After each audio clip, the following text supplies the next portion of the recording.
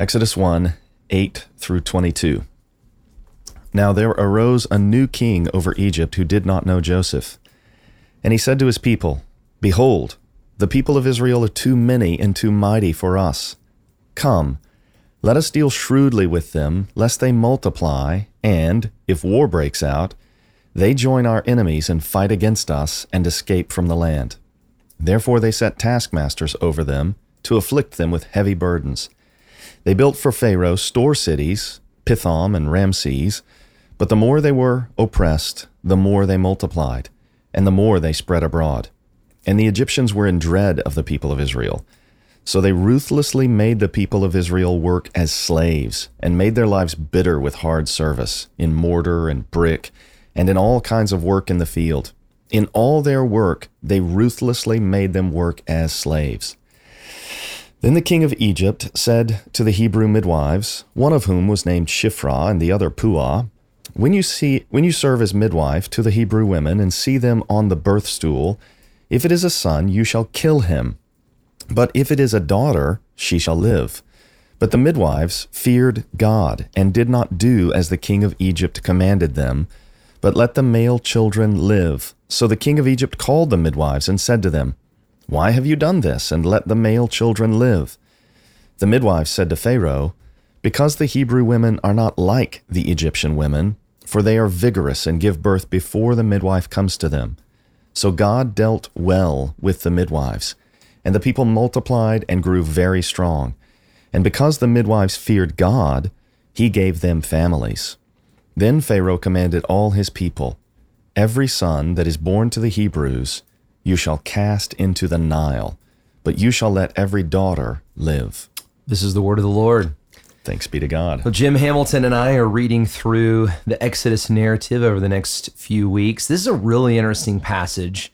There's a lot going on here. We learn a little bit more about how the people of Israel, or the Hebrew people, got into this condition of being a slave. The people that Moses, of course, we are going to get to, he eventually led out of Egypt. He eventually delivered, if you will.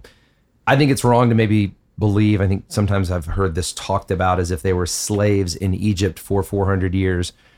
It seems that maybe for a time they weren't slaves. Mm-hmm. They were just living, as a kind of a foreign people in the land of Egypt, and maybe were well taken care of, but then eventually Joseph was forgotten about, mm-hmm. and this slavery incurred.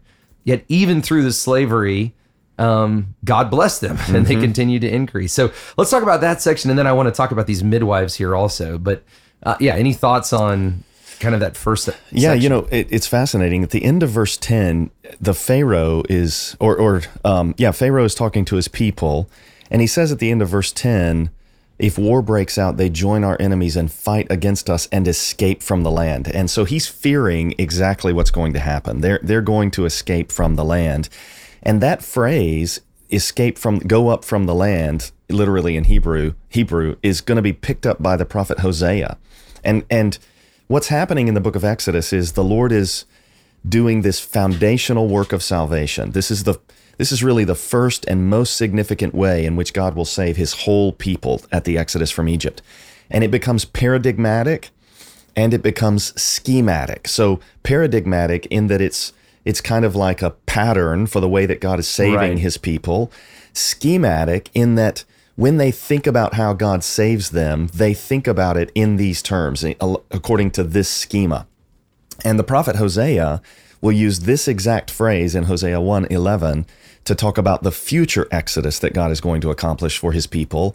And so for people who know the story of the Exodus, when Hosea uses this phrase, it reminds us of Pharaoh's fears, and it reminds us of the way that God saved his people at the Exodus. So that if you're reading Hosea, Hosea is saying that as God saved his people at the Exodus, so he's going to save us now in the future. So are you saying that it's useful for Christians to read the Old Testament Absolutely. in order to understand Absolutely. the deliverance that we have even received from God? No doubt. I mean, in the New Testament, at the Transfiguration account, Moses and Elijah are talking with Jesus, and in the Gospel of Luke, I think the ESV renders it, they're talking about his departure. But there's a footnote, And in the lower margin, it says his exodus. Yeah. That's what it says. Yeah. He's going to accomplish an exodus in Jerusalem. And all the imagery used with reference to the salvation that Jesus accomplished, he's the Lamb of God who takes away the sin of the world. So he's the Lamb slain at the Exodus. And then Paul says in 1 Corinthians 5:7 that Christ, our Passover, alluding to the Passover at which the Exodus took place, Christ, our Passover, has been slain. So these categories are really informing the way the New Testament authors are talking about salvation in Christ. And we're going to have more of a chance to talk about that as we get into some of those passages in days to come. Let's talk about these midwives a little bit. It's kind of an interesting story. Yes. They fear the Lord. God blesses them. You could say they maybe hide some things, or I don't know how you would categorize how they're dealing with Pharaoh. So the first and most important thing I think to see is that they are obeying God, not man. Right. And so Pharaoh's, the Lord has said in Genesis 1:28, be fruitful and multiply. And the Pharaoh's command is running directly counter to that. Kill the male children. Right. And even to add to that, the word in Genesis 3:15 is that the seed of the woman, the Lord says to the serpent, I will put enmity between you and the woman, and between your seed and her seed, and he, the masculine singular seed of the woman, will bruise your head. So the attack on the male children by the Pharaoh, who has a serpent on his turban, it's as though the conflict between the seed of the serpent and the seed of the woman is coming to fruition. And these Hebrew midwives are saying, look, God said to be fruitful and multiply. It's not the Pharaoh's responsibility. He doesn't have the authority to say, kill these children. And in fact, to kill these children would be directly counter to God's purpose for us to be fruitful and multiply. So we're going to obey God rather than men. They're fearing God, and they're not fearing Pharaoh. And so they are hiding. Right. And they are, they're being, it's interesting how sometimes faithfulness to God requires enmity with the world. Yeah. And Jesus said, is it Jesus or James? I forget.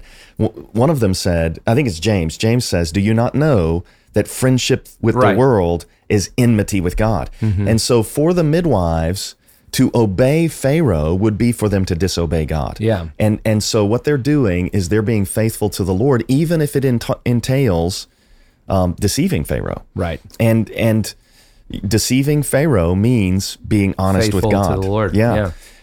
And this is also an interesting passage. And again, we're going to talk about this more tomorrow, but the same kind of imagery or just narrative that we see here is the exact same kind of narrative in how the deliverance of our deliverance began, when another baby was coming, another male child was coming into the world that would save us. And another Pharaoh type figure, Herod, is trying to kill that male child at his birth. All right, well, let's save some of that. Sure. We can talk about it tomorrow. But for Jim Hamilton, I'm Jason Dees. Thanks for listening. Thanks for listening to Our Daily Rhythm. I'm Jason Dees, one of the pastors of Christ Covenant, and Our Daily Rhythm is a ministry of our church designed to help you more faithfully and effectively meditate on God's Word. If you ever have a question for us about one of our Bible readings or one of your own Bible readings, please don't hesitate to text us at 404-465-1737. Again, that's 404-465-1737, or email me directly at jason@christcovenant.com. We'll meet you again tomorrow for Our Daily Rhythm.